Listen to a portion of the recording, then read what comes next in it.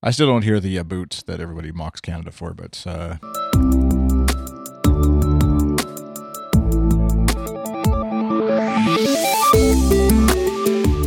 hello, welcome to Show Me Your Mic, the podcast about podcasting. You can find it online at goodstuff.fm/SMYM or on Twitter at SMYM_FM.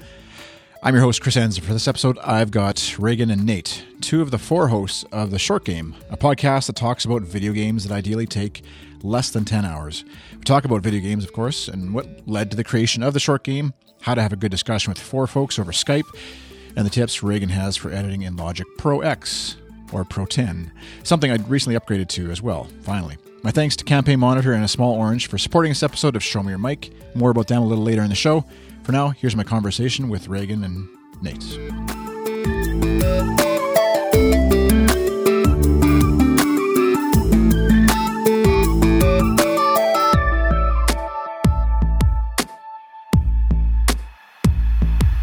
Getting into your show, the Short Game, tell me a bit about where it, there you go, there's the about, where it started from. I don't know who wants to take this, Sure. But yeah. Sure. So The Short Game is, it's a show about, we've gone through a number of different sort of taglines for it over the year or so we've been going, but we kind of have settled on that it's a show about fitting games into your life. I'm really into video games, obviously, but like I went through a long period where I didn't have a lot of time to play them, and I kind of fell out of video gaming, and then I got really into certain games and wanted to start playing more games, and I also sort of got into a point in my life where I had enough time to start playing games again.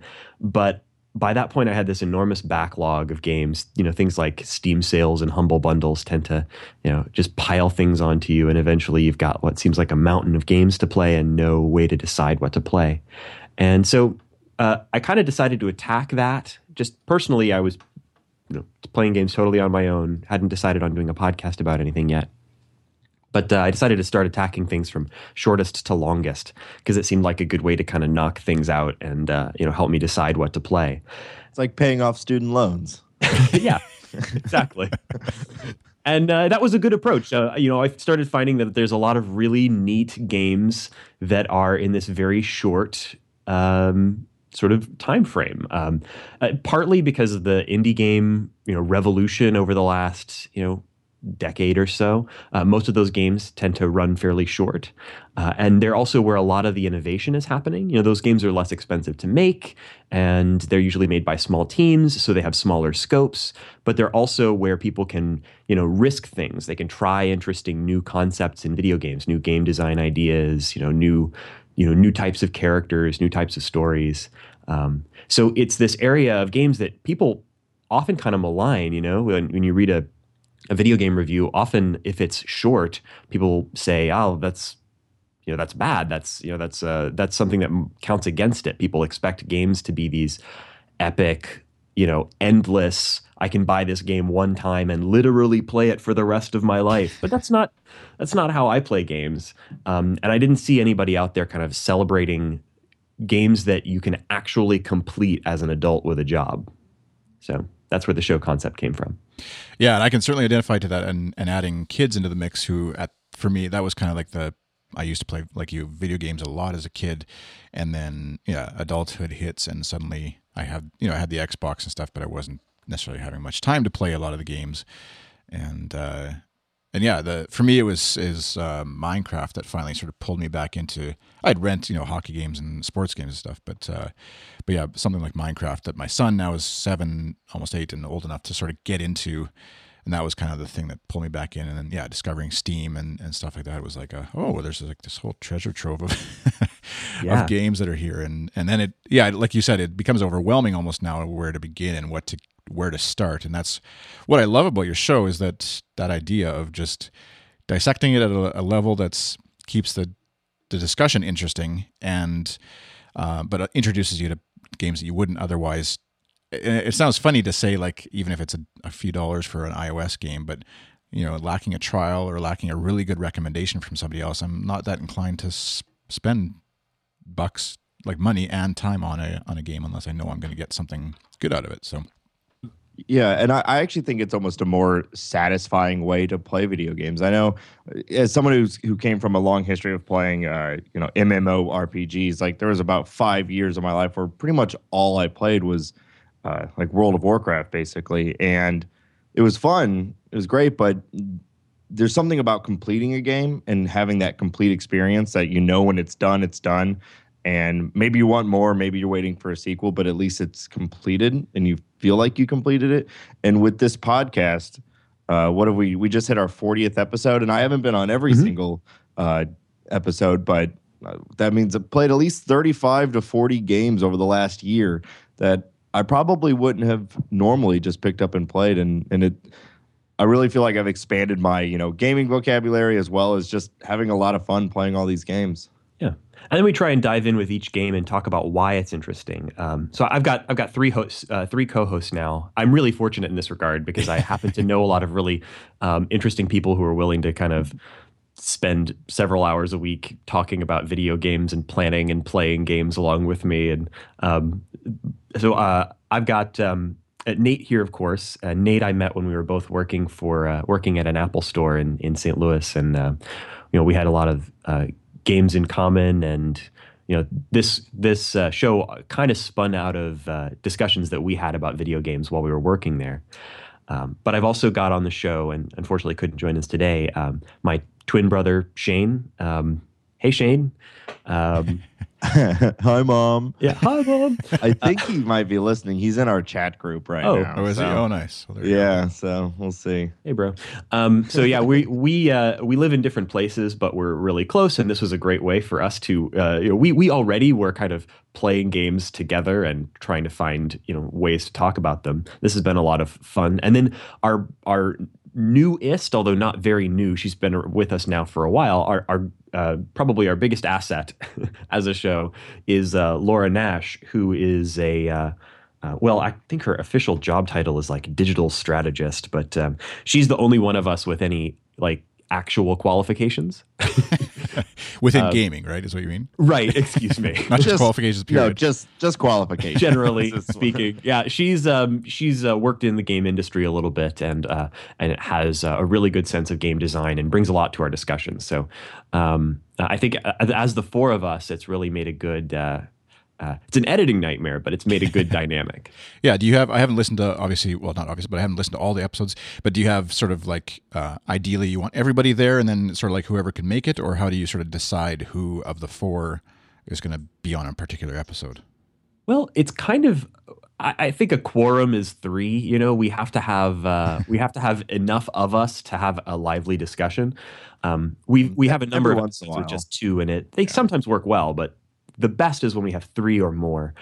We have a group chat going where we basically throw out games, and we kind of make a decision on the next couple of games we're going to play. Everybody tries to get those games, and then pretty much whoever has it beat and has time in their schedule to record, that's pretty much how we decide who's going to be there. And fortunately, it's majority of the time I'd say it's the 4 of us. It's probably less than half of them have not all 4 of us. Sometimes it's a matter of what platform the game is on. So like I play and have pretty much everything because I'm that kind of nerd. But for example, like Laura primarily plays on PCs and iOS. Recently bought a Nintendo DS, and we're very excited to start talking about the new Zelda game. Not new, the Link Between Worlds. That game is so exciting. But it depends on who's got what platforms as well. So. Right. Yeah. That's funny you bring that up. So it's this past Christmas, my son, who we had sort of like, he had his eyes on getting a DS because a lot of his friends at school have a DS, and we ended up deciding to decided for him or convinced him that we should pool our money, so to speak, and get a Wii U just because it would be more fun for the whole family. But it is the DS idea is something that's going back to Game Boys of my era or whatever, is still a fun thing. And just like, but again, it's like, where do you begin with games and trying to, there's just so many options out there. But I'll save my questions for what I should be doing with video games for maybe another episode or something. Just go through our back catalog of episodes. Yeah, and pull one at random. Exactly. Yeah, that's kind of been part of the plan for the show, was that I want our back catalog not to be dated. I mean, we've gotten better at doing the show, so probably our more recent episodes sound and work better than our first few.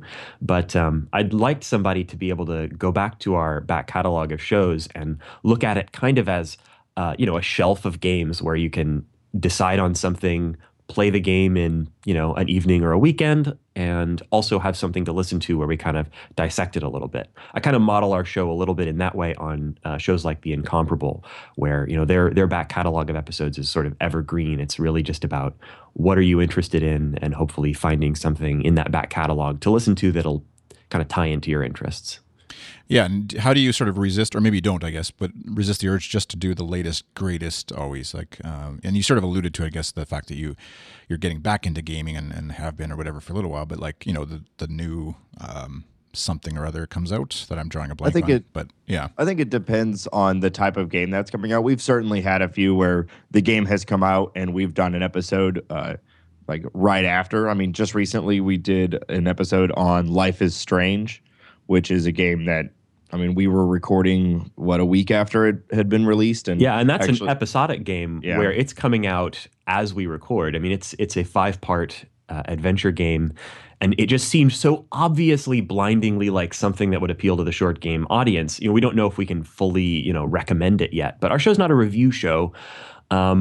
We just do what we're interested in, and so something like Life is Strange, we're kind of treating it like a book club, but something like our most recent episode where we were kind of talking about Grim Fandango, or maybe like one of our episodes from, like our Portal episode, for example, which is maybe one of my favorites. We're really talking about the game's importance as a historical, thing in the history of gaming, and what sets that game apart from other games from its era. So yeah, it really depends on the game. We just sort of play what we think we can fit. Yeah, we don't really have any rules as far as, I guess the only rule that we have is we try, our soft cap is 10 hours. Certainly we have games that have gone over that, and some games you can just play forever. Like we've done a few roguelikes like Faster Than Light, one of my favorite games of all time, which technically it's just, you can play forever. I think I have like 150 hours in that, but we consider a complete experience under 10 hours. And I think Tomb Raider got more to about 12 hours or so, but for the most part, it took you 12 hours. I think that's about the only. Yeah, come on, man, this is live. I think that's our only rule, and even we break that sometime. Other than that, it's what sounds fun. Sometimes we'll get in. We've done 2 or 3 point-and-click adventure games in a row. So it's like, well, let's do something that's a little more action-y, or let's do something a little more puzzly, or hey, we've been doing too many puzzle games. Let's go back to something story-based. But we don't really have anything else besides that as far as what dictates what we play. Right. And that's what Life is Strange is a funny one you mentioned, because I just was on my Xbox last night, and I've got like, they've changed it to dollars now, I think, from credits, right? Xbox Live dollars now or whatever. But I have 20 or something in my account from way back when that I was planning to use it for something, and I forget what.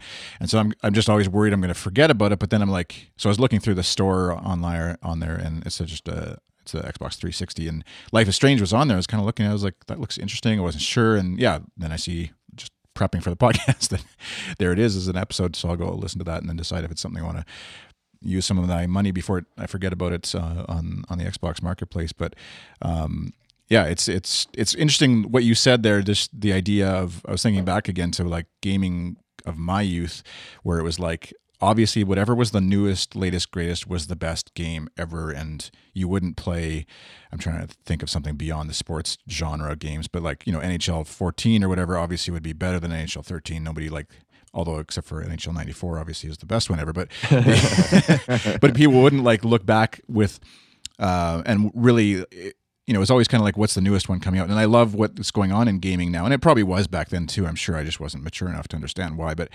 that an older game still is a great thing. Like I forget which one you mentioned, Nate, but that was the greatest game of all time in your opinion, and and that still holds value in the same way that other art does, like a music, an album or whatever. Obviously, doesn't matter when it came out. Yeah. I think it comes from a shifting of seeing games as a consumer product, like electronics. Like if I think back to my youth, games were seen as toys, and they were essentially, a consumer product. There's something that you would buy because it had a checklist of features. And that's not how people are seeing games today, or at least not how I see them. I see them more as just an artwork, a piece of culture. And I think it's about cultural literacy. Part of the reason that I was excited about this project, this podcast, and also sort of my project of just playing a heck of a lot of games, is that it's about cultural literacy. You wouldn't be considered a literate person if you only read one kind of book, or maybe only read one series of book. To be a person who's sort of really interacting with a culture, in this case, gaming culture, you need to experience a lot of different types of things. But I can't devote my entire life and every waking hour to completing every game that comes out. So I have to kind of be a little more selective. I also think, as far as like the longevity of it too, is a lot of games, especially as like new systems come out, they're kind of showpieces for the system. And those don't tend to last. The ones that focus on graphics and features like that, because as technology moves forward, obviously they don't really look as good anymore, or they don't play like they used to. Or I don't know, just look at old first-person shooters to new first-person shooters. They're like impossible to play because the control scheme has just gotten so much better. But a lot of the games that we focus on, sure, some of them have some beautiful graphics, but that's generally not the point. The point is more a beautiful story or an interesting mechanic or something like that. And those things hold up for a long time. I think they pretty much hold up forever. Mm-hmm. Yeah, definitely. And it seems like, anyways, and the last episode, your most recent episode is ironically about a game that's was 20 years old, I think, Grim Fandango. Almost, yeah. Which I think actually, I was trying to remember, this is just, nostalgia and my brain being foggy, but it feels like it's one of the last sort of adventure games that I tried anyways and got really frustrated with. And then it perpetually was sitting on the shelf back when you had to have CDs and boxes for games on the shelf. Yeah, because that game is impossible. And they remastered it recently. Obviously, that's what you guys have talked about. We won't dissect your whole recent episode, but suffice to say, people should go listen to it. But yeah, it was kind of like that was one of the last games I remember trying. Because before that, I think if my chronology is correct, is like Police Quest and stuff like that, and King's Quest. I played through all those, and those were easy enough to go to the next level or next storyline, or keep the thing moving without cheating too much or whatever, relying on walkthroughs and stuff like you guys talked about. But that one, yeah, it broke me down and made me stop. And even though I'd bought it, and it was kind of like a painful thing to admit, I wasn't going to finish this game that I bought. Yeah, and I hate that feeling. And so a lot of what we talk about is, how you approach a game with something like Grim Fandango.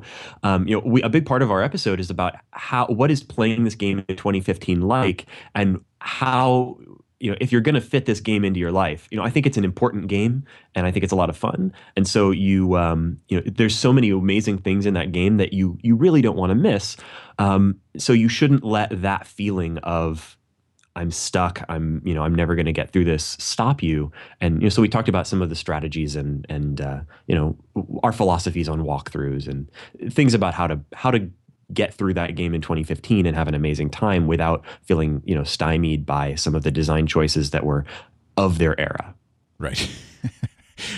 I was just listening to the part where we talked about the walking versus running, and how I remember that too, of just like endlessly walking. And someone on the show had figured out you could run, and I don't remember if I figured out that you could run or not. And just, yeah.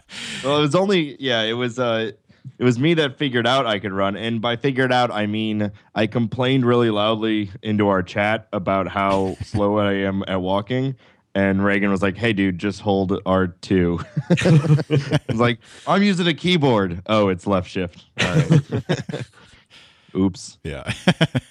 All right. Well, I just got to take a quick break for a sponsor in the midst of our discussion here, and then we'll get into some of the podcast stuff about how you're recording and things like that, and prepping for the shows and things like that. So our first sponsor for this episode is Campaign Monitor, who make it super easy for you to create and send and optimize your email marketing campaigns.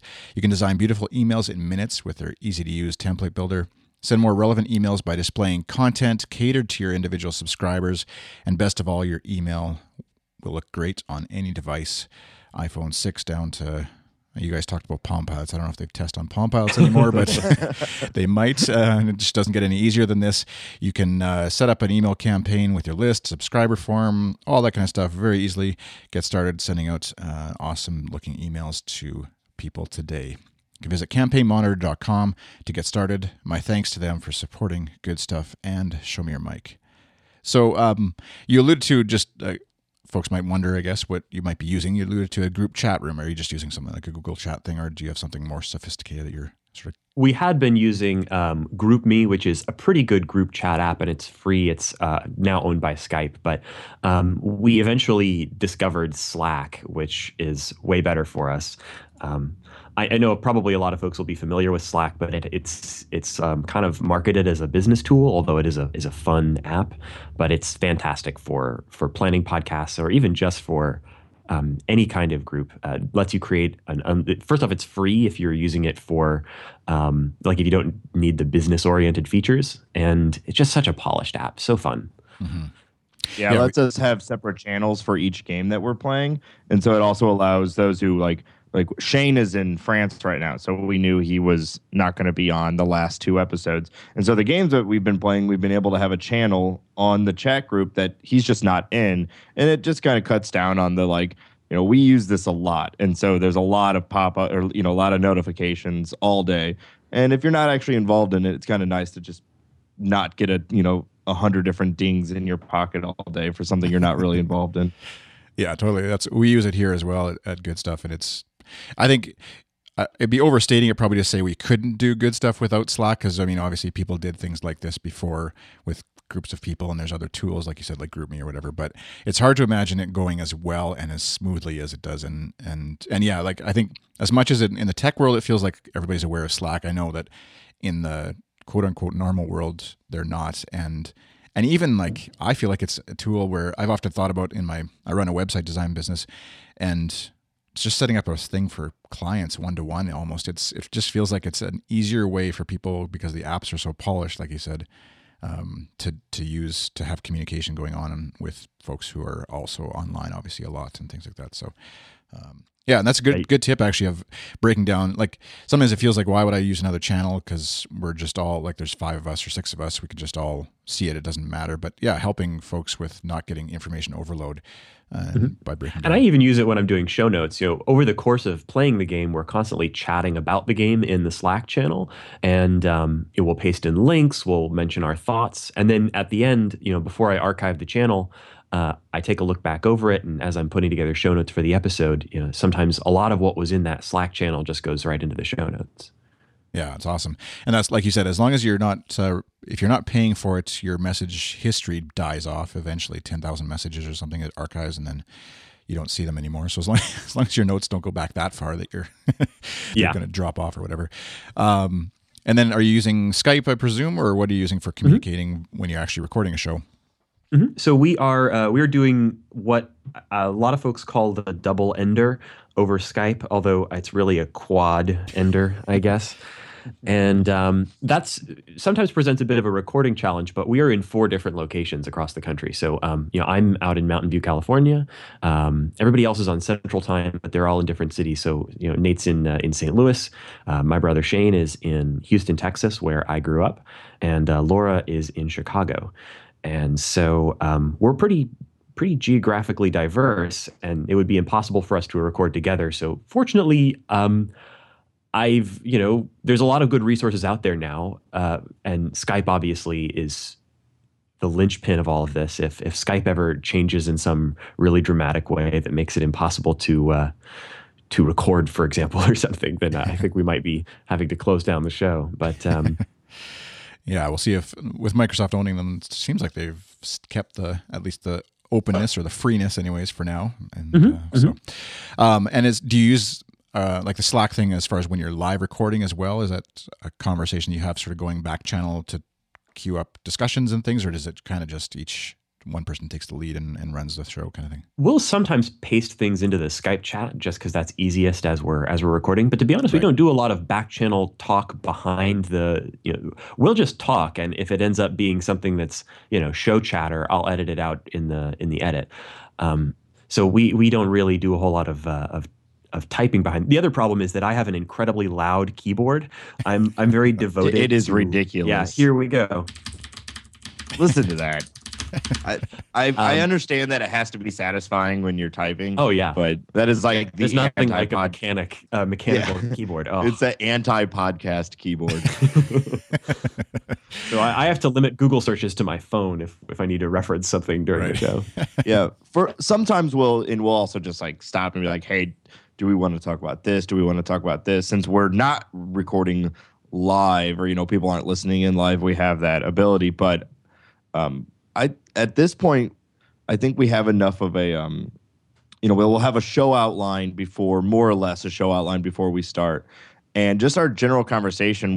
We kind of have it down at this point where we don't have to do too much like show planning in the middle of the show. Mm-hmm. We definitely stop from time to time. We have started doing a sort of an outline in Google Docs before we jump in, and we've gone through a lot of different processes there. It's still sort of in flux, but we do a bit of an outline beforehand, which we'll just chat over and agree upon, and then kind of follow it as we go. Mm-hmm. Yeah, that's what I feel like. It's often there's tools that come out that are sort of maybe slightly better, and so you try them out or whatever, but then sort of fall back on things like Google Docs and things that are fairly well established and simple and usable. And even like you said, the sort of outlining a show with 4 people and different people having obviously ideas and things they want to talk about. Has that sort of morphed and changed, or is it kind of, like I said, sometimes a multi-person show, there's one person who just leads the discussion through things, like a comparable kind of idea versus free for all? Well, I would say Reagan is our fearless leader. Well, thank you. I own the domain and my word is law. Right. Yeah. Dictator or leader. That's fair enough. But I mean, honestly, more or less, I think we do kind of lean on. We all, once episode gets started and we're deep into it, I think it's more fluid. But as the show starts, Reagan generally will drive the discussion until it opens up enough where we just got to have a good back and forth. Right. My challenge is really to shut up more. Yeah, and it is a challenge, and not because of you per se, but presumably you're getting together on a podcast with folks who want to talk about this thing, and then everybody's excited about some aspect of Painful Grim Fandango or whatever you happen to be talking about, and wanting to get their point across, and just having 4 folks. Do you aim sort of for a rough timeline? I'm trying to remember how long the recent episode I listened to was, but is it a goal to be a certain time, or just let the discussion go? Well, my goal for the show is for episodes to generally be around an hour. When we first started out, we had a lot of episodes that were much longer than that. We've gotten a lot better now at sort of tailoring our discussions to that time frame. And there are some episodes where we'll go shorter. We have a sort of a mini episode thing we sometimes do called a short-isode, and this is something we kind of drop in when we have something where we don't want to cover a particular game. We want to cover something a little more esoteric, like video game music was our most recent one. Or sometimes we just do it because we, as much as we talk about fitting games into our lives, like sometimes we have a hard time fitting games into our lives, and we need an extra week to get these longer short games, the 8 to 10 hour games. We decide we'll kind of break it up a little bit and give us an extra week to play the game we want to cover. So we'll cover something a little less, like Reagan was saying, like video game music. Yeah, and that lets us keep something in the feed even on those weeks where maybe we don't have a time to have the ability to play a new game each week and talk about it at length with intelligent thoughts. And is that was, I guess, the next question was, your goal is weekly release of the podcast or whatever, sort of following that model. Yeah, and we've been close to that. When we were first getting started, I think it was a little harder. We've really gotten into more of a rhythm now. But yeah, we're pretty close to a pretty much straight release per week. We've generally been releasing on Mondays, although that day of the week has shifted from time to time as we kind of figured out how to do this thing. And I've been pretty pleased with what we've accomplished. We're up to 40 episodes now, not including our short-isodes, in under a year. So that's we're approaching that 52 episodes in a year marker.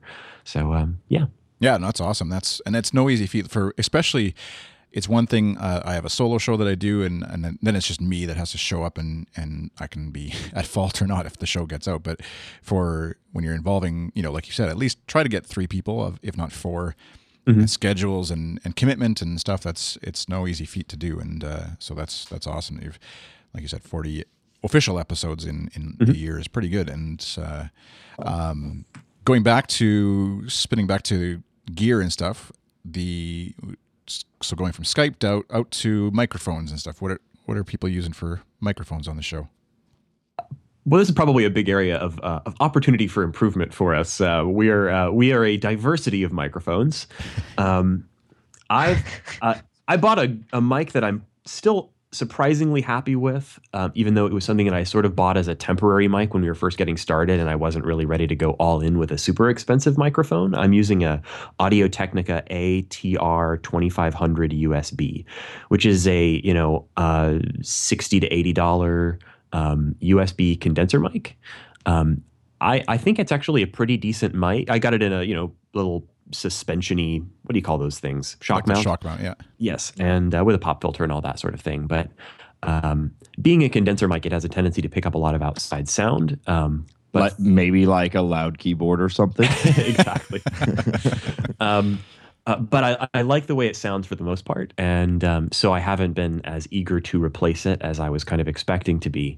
But that's probably on the horizon for me. Nate, I forget, what's your whole setup? Nate's in a hipster indie band, so he's got a lot of audio equipment. Are there non-hipster indie bands, or no?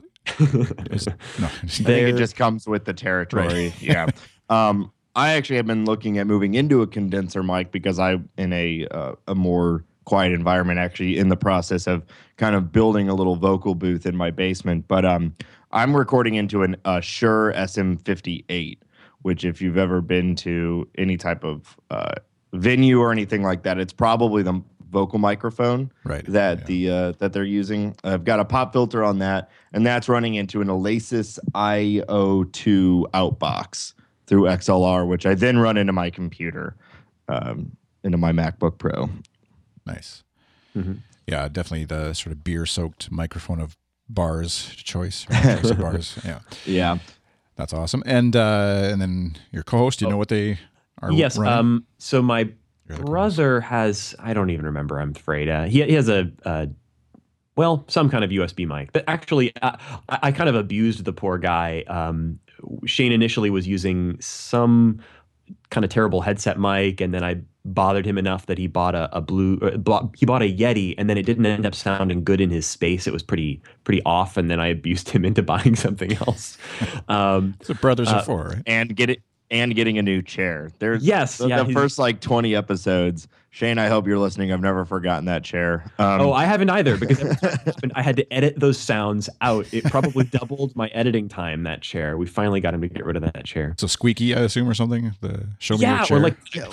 Or squeaky is, I think, creaky. Yeah, well, it was my grandfather's chair. It was an old office chair from the 20s, I guess. So it's a beautiful chair, but it makes this horrible noise. Terrible podcasting chair. Yeah. Which actually it brings up a point that I know I often am guilty of too, where especially if you're, depending on how much time you spend editing, there's sounds you hear in your studio space or your room or your office or wherever you record that are just normal to you, but then suddenly, like I think last episode or 2 episodes ago now, I forget the chronological. Why am I saying that word if I can't say it? The last few episodes is my kids were in the background screaming because I was recording at a different time. They were playing or whatever outside the door, which just is a normal sound to me, and I didn't even really hear it while I was recording. And of course, in the edit is like banging and all this kind of stuff, and it's good to edit, I guess, is the moral of my story. Mm-hmm. And then finally, who are we missing? Laura? Oh, Laura. Laura is recording with a Yeti. Her end, sometimes she has a sort of a loud apartment. So, but fortunately, I'm usually able. So her end often sounds pretty okay, but I'm able to clean up her and my mic and some of the others sometimes with Sound Soap. I don't know if you're familiar with Sound Soap, but it saves my absolute life on this podcast. Sound Soap is a plugin or application that lets you isolate sound in a recording and then remove it. It's sort of different from a noise gate. It's like a very, very intelligent noise gate that goes through and you identify like a room tone or a background noise like a hum or a hiss. And then it will go through the entire audio recording and remove that sound, even from the places where people are speaking, in a way that sounds surprisingly natural. So we don't all have great mics, and our mics sound pretty different, but thanks to SoundSoap, I've got the previous version, SoundSoap 3. It's not cheap. It's like $100 or $150, but it's the only thing that makes this podcast possible, basically. And we're pretty. So let's make a list of things we're reliant upon: Skype, SoundSoap, mechanical keyboards. I guess with that, is it something where I know we mentioned beforehand that you're using Logic to edit in, right, and record your end, and I would assume, or whatever. Is it something where you use it as a plugin inside Logic, or you would take, say, Laura's track and export it out to SoundSoap, clean it up in SoundSoap, and then bring it back in, or what's the process for using it? You can do either, but SoundSoap works best as a plugin inside Logic. So I just add that to I'll add it to basically every channel on the thing and go through and find like a silent portion and have it isolate the sound of that silence and take it out. And it just makes the rest of my job a lot easier. Nice. Yeah.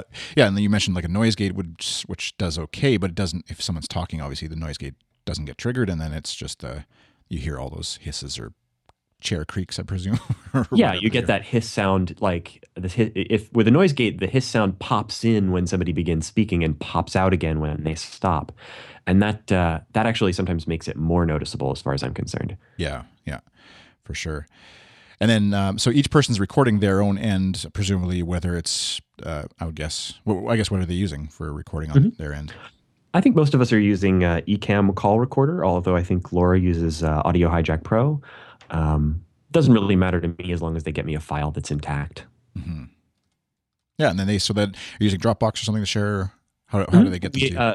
We do Dropbox, or we've done Google Drive or BT Sync. But now that we have enough space in Dropbox, that's usually the most reliable. I've had some situations where other syncing programs have eaten files, and Dropbox has never done that, and they have the previous versions thing. So if you accidentally delete a file, you can recover it for a certain period of time. So I feel safest with Dropbox for that. Yeah. Yeah, I've had that too, where people assume that the file, or I've grabbed the file already, I haven't had a chance to, and they take it off and delete it on their end. And then Dropbox saves your butt that way, which is kind of nice.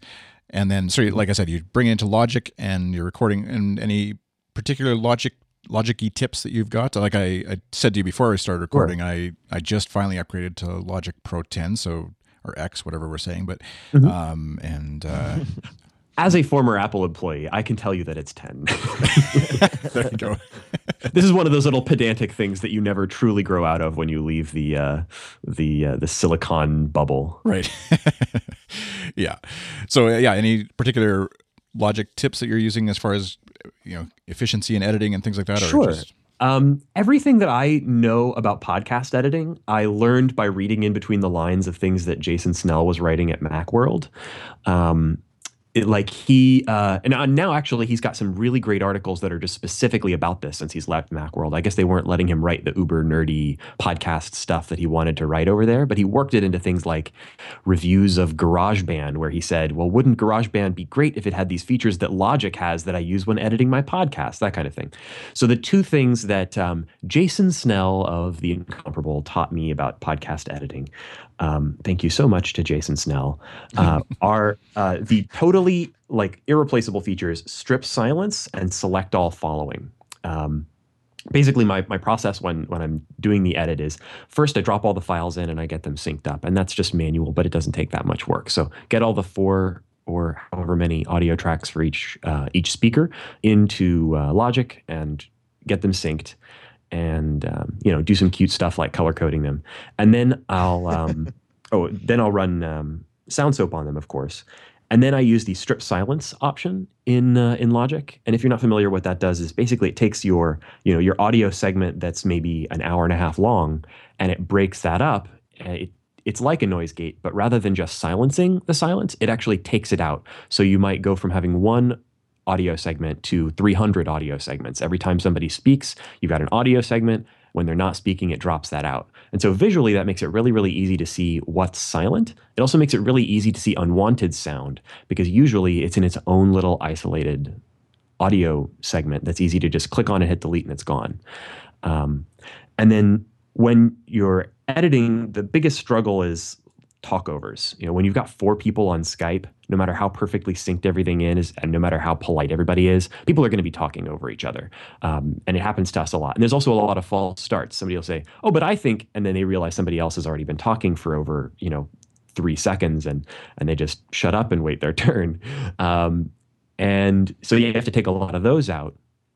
But then sometimes that can leave gaps. So what you'll need to do is grab everything in your editing tracks from one audio segment forward. Select all following lets you highlight any audio segment, then do a quick keyboard shortcut, and it highlights that audio segment and everything else all the way to the end of the track. So if I want to make more room to move things around, or if I want to tighten up a pause, or get rid of a gap where I took something out, before that, like when I was using Audacity or GarageBand, that would literally mean I'd have to zoom all the way out to see the whole project, do a little lasso selection of everything, and then move it, and then zoom back in. But you don't have to do that with Logic. You've got the quick select all following, I think it's Shift F keyboard shortcut, and it's so ingrained now that I can make those types of edits really, really quickly and almost don't even have to stop playback to do it.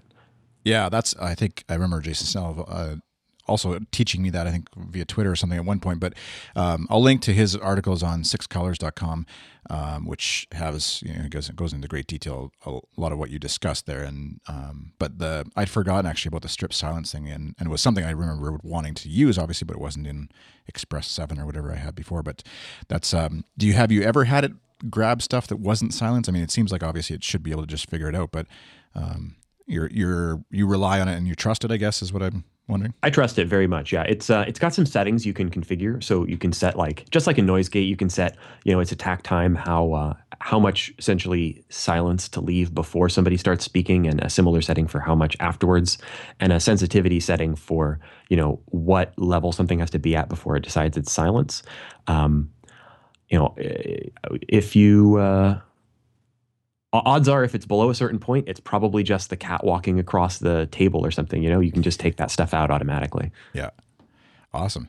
And then, so going from that, I guess, any other plugins or things that you would recommend or you use as far as editing or producing the show? Sure. I drop a lot of music into the show, and this is going to be a little on the, I don't think it's anything controversial really, but one of the great things about video game soundtracks is that usually they're not expensive. You can grab them on Bandcamp, but even ones that aren't, it's easy to get audio from video games, clips and things like that from YouTube, because everybody, it seems, uploads hundreds of hours of video game content to YouTube every day. And so a lot of what I'll do is just quickly grab some audio from YouTube videos using YouTube DL, which is a command line like OS X utility that you can install that just, is so simple. It's a dead simple way to grab video or audio from YouTube videos, and that makes it easy to drop a little bit of extra content into the show. And I like to kind of make the show sound a little more interesting by dropping in soundtrack audio or clips of dialogue from the game or other things to kind of connect you with the game that we're playing. Well, yeah, there's so much that, we talk about what it looks like, and we'll talk about the music, but it's the only thing from a game that we can actually be like, via podcast, where we can say, this is what it is, here you go. And so playing video game music, I think, is perfect for the show, and kind of allows us to not have to try to describe it when we can just play it. Yeah. It's awesome. Yeah, it's definitely, like you alluded to with Bandcamp, and that's actually, I noticed, where you've got your intro music for your show, your podcast itself is from an artist who's listed on Bandcamp, sort of a chiptune kind of intro. And Slime Girls. Slime Girls is awesome, by the way. If you like chiptune rock, like Anamanaguchi, for example, check out Slime Girls. I believe I've never met Slime Girls, whether it's a he or a she. I think it's a he. I think it's an individual. But their album, Vacation? Geez, what is it called? Okay, the album that's up on Bandcamp is great, and I encountered them long before we used them for the show, but they were kind enough to specifically let us use their music for our show's intro.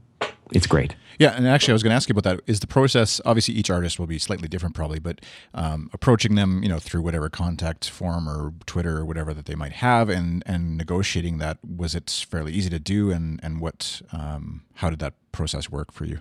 Yeah, I just asked on Twitter, and they were kind enough to say yes. And I mean, I hope they don't change their mind. Yeah, follow something that's We're super taking popular. that back. Yeah. Here's our lawyer. We'll be going through your episodes. Yeah. Yeah. No, I know what you mean, and that's I think, again, with the rise of indie games, also a rise of obviously indie music being really easy to do on hipster or otherwise on the web, and but having access to that kind of stuff, and not necessarily just relying, because you can pay tens of dollars or hundreds of dollars for music sometimes on the web, and it's kind of nice, gives them a little bit of promotion as well, and maybe you work out something where you do have to pay somebody or whatever, but there's plenty of indie music artists that are out there that I think we can work together with and share each other's kind of creativity that we're doing here to promote stuff. So one more tool that I should mention before we move off of talking about the process of getting the dang thing online is Auphonic. I know a lot of folks have probably heard about it on this show before because I think it's becoming pretty popular. But Auphonic, that's AUPHONIC, is a web app that you upload an audio file to, and then it does a number of processes on it. And I don't need it for, like, I've got SoundSoap doing most of the, background audio removal and things like that. But before I started using that, I was constantly getting, I feel like people will forgive a bad quality microphone. They can listen through it in most cases. People will forgive an editing mistake here or there. But if you blast their ears with a loud segment after a very quiet segment, they'll immediately delete your podcast from their app and never listen to it again. I got a lot of comments on our early episodes about inconsistent volume levels, and I had no idea why, because I can't tell. But there's just so many little points of failure. There's the volume of your system audio, in my case, headphones. There's the volume of Logic's playback. There's the actual volume automation within Logic, and then there's the volume of your actual audio tracks each individually. And I just had such a hard time making sure that everything was a consistent volume. And I'm not an audio engineer enough to really handle that myself using the tools that are available in Logic. So Auphonic is pretty darn cheap. I think I've spent all of $20 on it in the entire course of the podcast. But you just upload your audio file to it. In this case, I upload like the WAV file I bounce out of Logic. And that uploads, and then they process it. They do their special sauce to make sure that the levels are perfect. And then they automatically upload it for you to whatever your host is. So in my case, it takes that file, it drops a copy into Dropbox for my copy. It puts a copy onto Amazon S3, and it also puts a copy onto YouTube, where it adds a video track with the show artwork. Now, we're not actually using that yet, but it's something we're kind of exploring. So those are if you search for us on YouTube, you won't find those. But it's something that I have been doing with an eye towards possibly making our stuff available there too. Auphonic is great, and I totally recommend it. Yeah, that's it has come up a lot in the last 10, 15 episodes of this show too, where more and more folks are starting to explore it and use it in various ways, and it sounds like you dump everything just into one file, your intro music included, etc., and sound other clips all into one file, and just use the web version for now, right? Is what you're saying? Mm-hmm. Yeah. The web version has those options to automatically distribute the file for you too, and that's been really useful. It'll also add tags. I know they offer a desktop version, and I wouldn't be opposed to paying for it, but it doesn't have all the features of the web version, so I just use that. Yeah.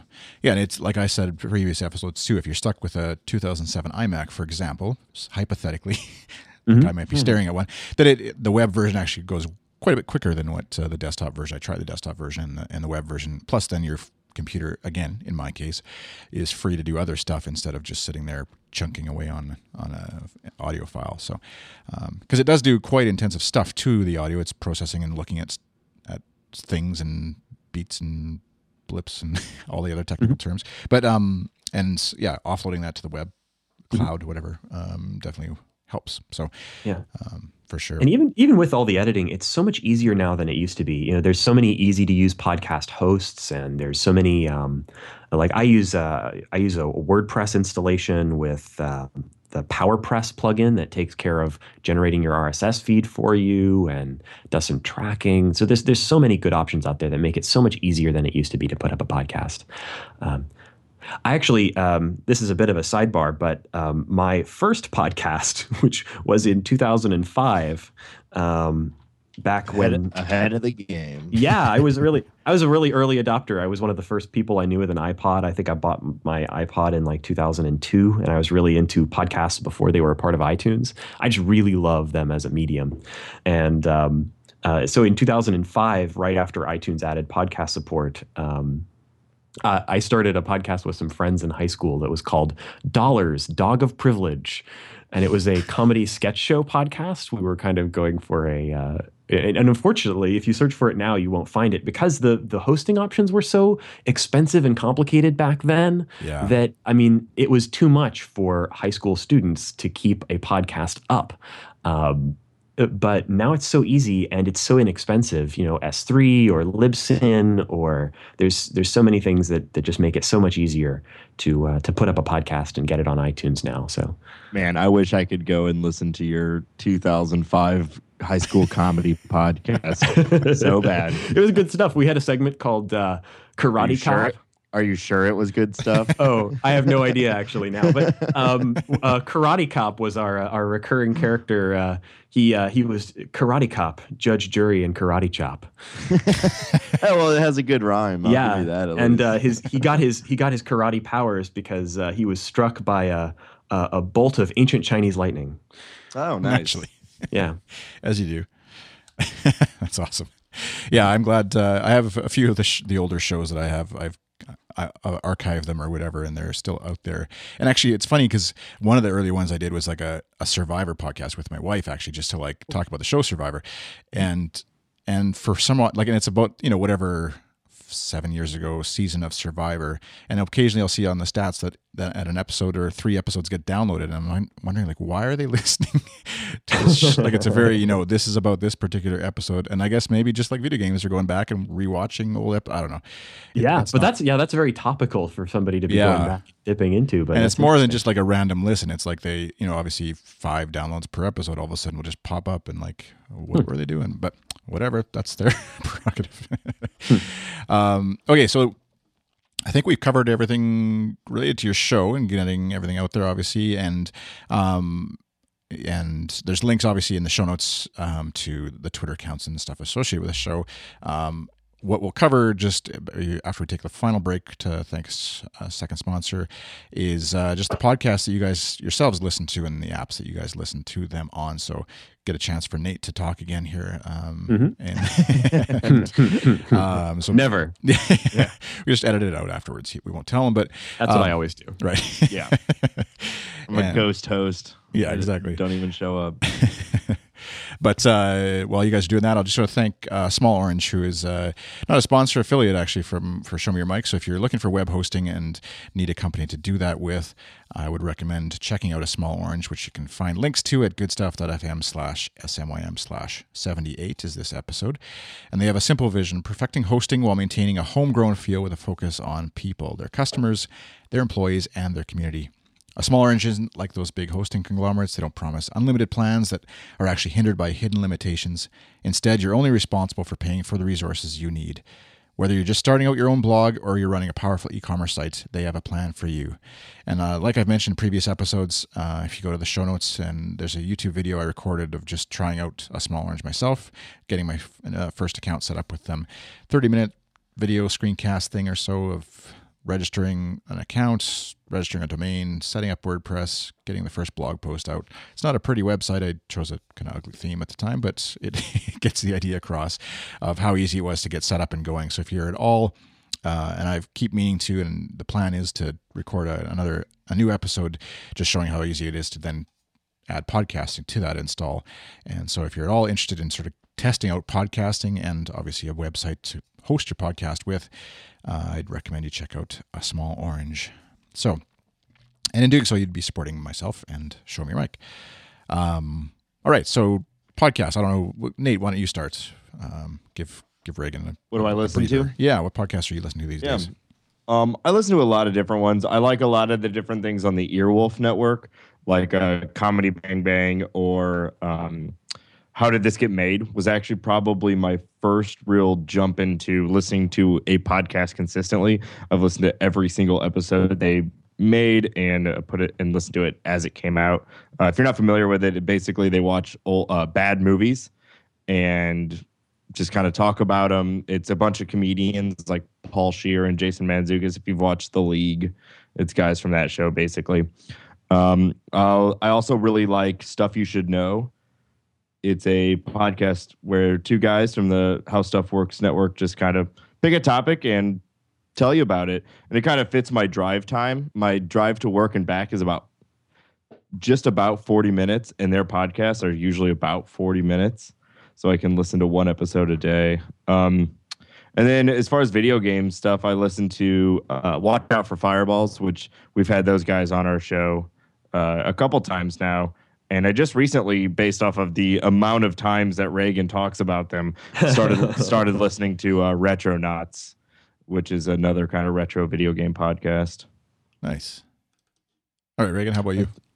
Sure. Well, you asked about what app I use to listen to podcasts, and I'm a diehard Instacast user because Instacast has a really good Mac app, and I mostly listen to podcasts sitting at my desk. So I'm also subscribed to like 40 or 45 podcasts. So it's good to have a Mac app with good management. It's easy to go through and decide what I'm going to listen to at any given time. A few of my favorites would be first off in gaming. The two that Nate mentioned are my two. This is something that actually have a bit of I think there's not enough good video game podcasts, and it's not that there's not a lot of video game podcasts. It's probably just a matter of my taste. But video games, I think they lend themselves towards YouTube and other things like that, but I just never really got into watching a lot of video on YouTube. A lot of where gaming discussion and amateur gaming media and even professional gaming media is on YouTube. But in podcasts, a lot of the shows are just straight, here's what's the newest games that are coming out. Let's rehash the news and let's have these four guys sitting around microphones give their opinions about it. And there's some really good shows in that realm, but that's not really what I wanted to do, and it's not really what I'm interested in listening to. I wanted, more exploration of why a particular game is worth your time and what's interesting about it. Something that would be kind of like the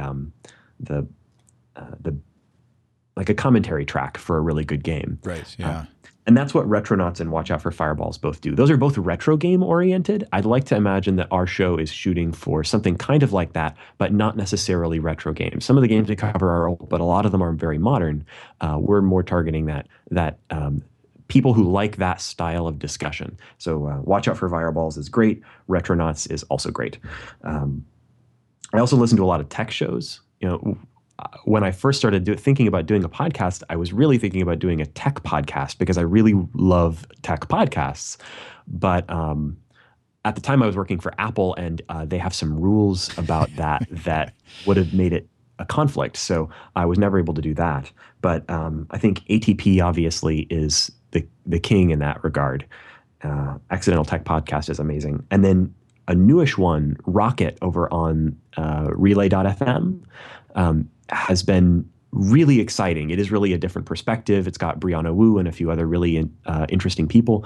And there's some games discussion there because Brianna is a game designer, but it's primarily just sort of tech things in general from a really interesting perspective.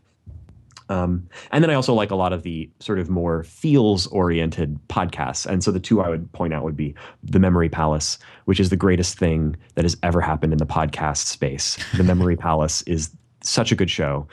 Did you listen to Serial? Come on now.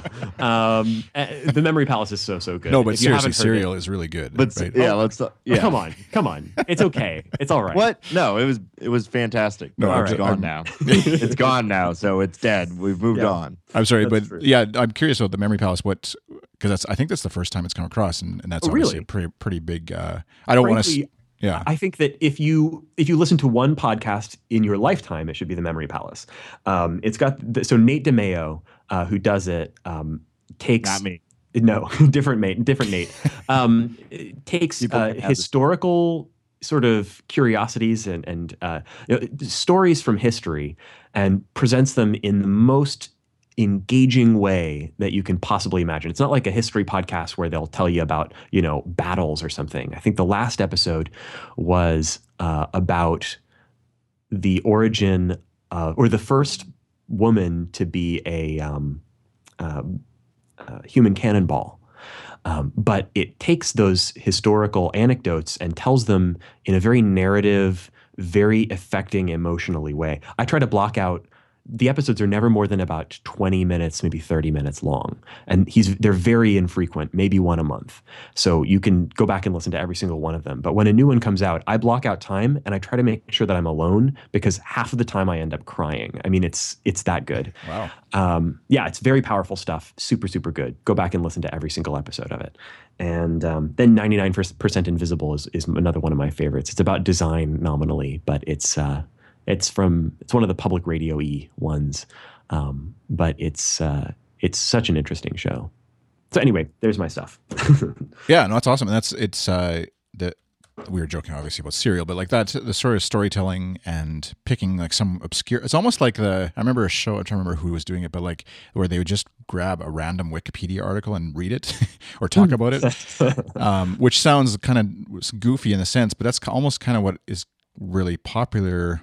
Obviously with a little more research than just reading the Wikipedia article, but that idea, like what you described with the Memory Palace and 99% Invisible, is this sort of like picking some obscure topic that you don't really think about in depth, but then explore that and see where it leads you and what story you can come up out of that, obviously. Well, I mean, that's kind of the entire basis around most of the NPR shows, right? I mean, This American Life, all those things that moved from incredibly popular radio shows to really popular podcasts, pretty much hit that exactly. Yeah, exactly. And it's fun. It's like, I know podcasters tend to be, or can be inspired to try and do that, but then you quickly realize how much time and research and production and stuff is involved. Obviously, like you mentioned Relay, and Mike Hurley, a previous guest in this show, is doing a sort of behind the scenes, or not behind the scenes, but a research piece. Behind almost. the app. Yeah, that's been really interesting. And that idea. But yeah, definitely just, being inspired by some of these shows, the big production houses, and doing your own sort of spin on it, obviously, is as best as you can, and with the resources that you have at your feet or hands, I guess. How about, Nate, what app do you listen to podcasts with or on or through? I actually have been perfectly content with the basic iOS podcast app. I've been told about all the wonderful features of the other applications that exist, and I don't know. I just have not felt the need to move to something different. Maybe it's because I really have about only 4 or 5 podcasts that I listen to regularly, and I can just kind of keep that in order. But I don't know. I just use the main podcast app, and I've been fine with it. Yeah, that's you mentioned hearing about all the other apps. That's my wife's long-suffering, I guess, being married to a podcaster who likes checking out different podcast apps. I'm always like, no, but have you tried out Pocket Cast? Because you can do this and you can do that or whatever. It's like, no. And then I install it and it inevitably crashes her iPad or something. That's why I'm just using their basic. Yeah. I get it. I do, but I've just never been inconvenienced by the I guess I'm not necessarily interested or have been driven by all the features. I just want something that works. And at the moment, the podcast app works. And I just haven't felt the need to try something else new. I think I did download one at one point, and it was like I wanted to subscribe or something basic, and it was like upgrade to the pro version for $3 to do that. And I was like, what? Nope. And it's not even that $3 is a lot of money. I'm definitely not anti-paying for apps. But when it was a feature that was built into the primary application, the free one, it's like that is an unnecessary expenditure. So yeah, I'm really glad that Apple's put some time and effort into making that app better. That app has gotten so much better, and now that they've made it something that's pre-installed on iOS 8 I think was when they did it. So now that it's basically on every iPhone, I think that's a huge thing for podcasting. And it's been much, much easier now to tell people to go check out my show if they're interested, because I don't have to explain, okay, so here's what podcasts are. They're this thing, it's like a radio show, but it's like TiVo for radio, but not. It's more like an internet thing. And you have to download this app on it's very complicated. Yeah. So when I was on that note, when I was telling people about this, I was like, it's nice. We're going to get to go and talk to someone about podcasts that is not explaining to someone what a podcast is. So I've been looking forward to this show. That's awesome. Yeah. Yeah, certainly. And having the link, if you're on your phone or iPad or whatever, and just you click on a thing and you might not even know what a podcast is, but it opens up in the podcast player automatically. You don't have to go download an app. It's made our jobs that a little easier. It still is like a bit of a process to get someone subscribed and go back and listen again or whatever, but at least the app is there and they don't have to go get sent to the app store and try and figure out what podcast app to listen to or download or whatever first, and then they're lost because they'll go download Candy Crush or something instead. Yeah. Why bother?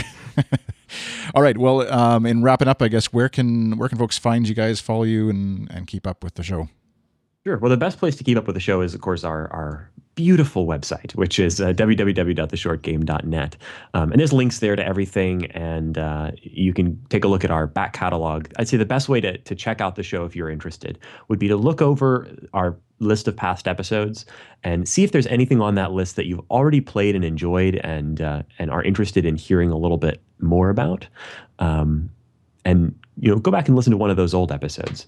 But of course, you can subscribe to us there too, and there's links to iTunes and all that kind of thing. You can also follow us on Twitter. Our show is @_shortgame, because there was a golf documentary that took @shortgame. And we are, I'm Reagan K on Twitter, or Raygank. It's RayGank. Nate? You can follow me on Twitter @NateSTL. Oh, and if you love the sound of Nate's voice, he's got one other podcast that he's a part of. Nate, do you want to plug it real quick? Yeah, I'm kind of, since this is the short game, I didn't want to talk about it too much, but I am on a podcast that focuses specifically on the St. Louis Cardinals. It's actually something that I run with my cousin and had been doing since before the short game, but it's called Talking About Birds. And fortunately, no one has used that before, so you can find it on all the stuff like website, talkingaboutbirds.com, @talkaboutbirds, things like that. It's kind of a small market, but if you happen to be listening to this and you happen to be a St. Louis Cardinal fan, then go if and you, listen. listener, who happens to be interested in how podcasts are made and is the St. Louis Cardinals fan, and also, yep, then this is your lucky moment. Also, we got a couple other co-hosts who aren't here, and if for some reason, having not heard from them yet, you want to follow them on Twitter, that's Shane @8BitShane and Laura @LauraJNash on Twitter. Nice. Yeah, great. And definitely, yeah, check. I just was Googling and I got talkingbirds.something, which obviously is not your podcast. we're not the most popular, where if you just Google Talking Birds, it's talkingaboutbirds.com. So you got to be pretty specific with it. So yeah, I was trying to listen and type, and then I thought, oh, this looks interesting. Looks a little old, little dated website. And I was like, no, actually, this is actually literally talking about birds, not the Cardinals. So well, yeah, we kind of think we think it's funny that people might confuse us for a podcast about bird watching, but we're also aware that people might actually just confuse us for some sort of parrot or something like that. Like I've gotten emails like, "Hey, are you interested in purchasing talkingtobirds.com or talkingbirds.net?" It's like, no. Well, I think it's an opportunity. Baseball season's only so long. You've got some months there where you could cover some. During the offseason, we actually are talking a podcast about birds. I like that. There you go. Got to diversify in this intense podcast. We did have a segment in the show. I had a whole story with this mourning dove that kind of made a nest on our front porch and laid eggs and raised babies in front of us. And so I had a segment in the show called Talking About Actual Birds. And I just kind of every week would give them the Miranda, the name of the bird. We named her Miranda, and just kind of the Miranda report. It was good times. So Nice. that's the kind of breaking cutting edge podcasting that we bring to you on Talking About Birds. Right. Just like cereal. Exactly. Cool. Well, thanks guys for coming on. Show me your mic. Of course, like I mentioned, you can find all the links and the things we discussed here at goodstuff.fm/SMYM/78 for the episode number. My thanks to Campaign Monitor and Small Orange for supporting Good Stuff and Show Me Your Mic. If you'd like to support Show Me Your Mic and my podcasting efforts a little more directly, you can do so on my Patreon, patreon.com/iChris. And I'm on the Twitters, of course, iChris, and Show Me Your Mic is SMYM_FM. And Good Stuff has its own Twitter account, goodstuff_FM. If you'd like to be aware of both this show as well as all the other shows, all the great shows that we do at Good Stuff, they'll follow that Twitter account and be alerted to live recordings that we do, like this one, usually typically Tuesdays. And then there's other shows, Transmission, The East Wing, etc., that's recorded live and or just broadcast out. You can. I'm going to be a guest on a show on Good Stuff. Carrie Halstead has a show called I Guess We're Grown-Ups Now that I guess I qualify for now. And so that episode should be out. I think we're recording it today anyways. It'll be out in a week or so. If you want to check that out, good discussion about grown-up things, I guess. We'll find out. Thanks for listening. Have a great day. Bye.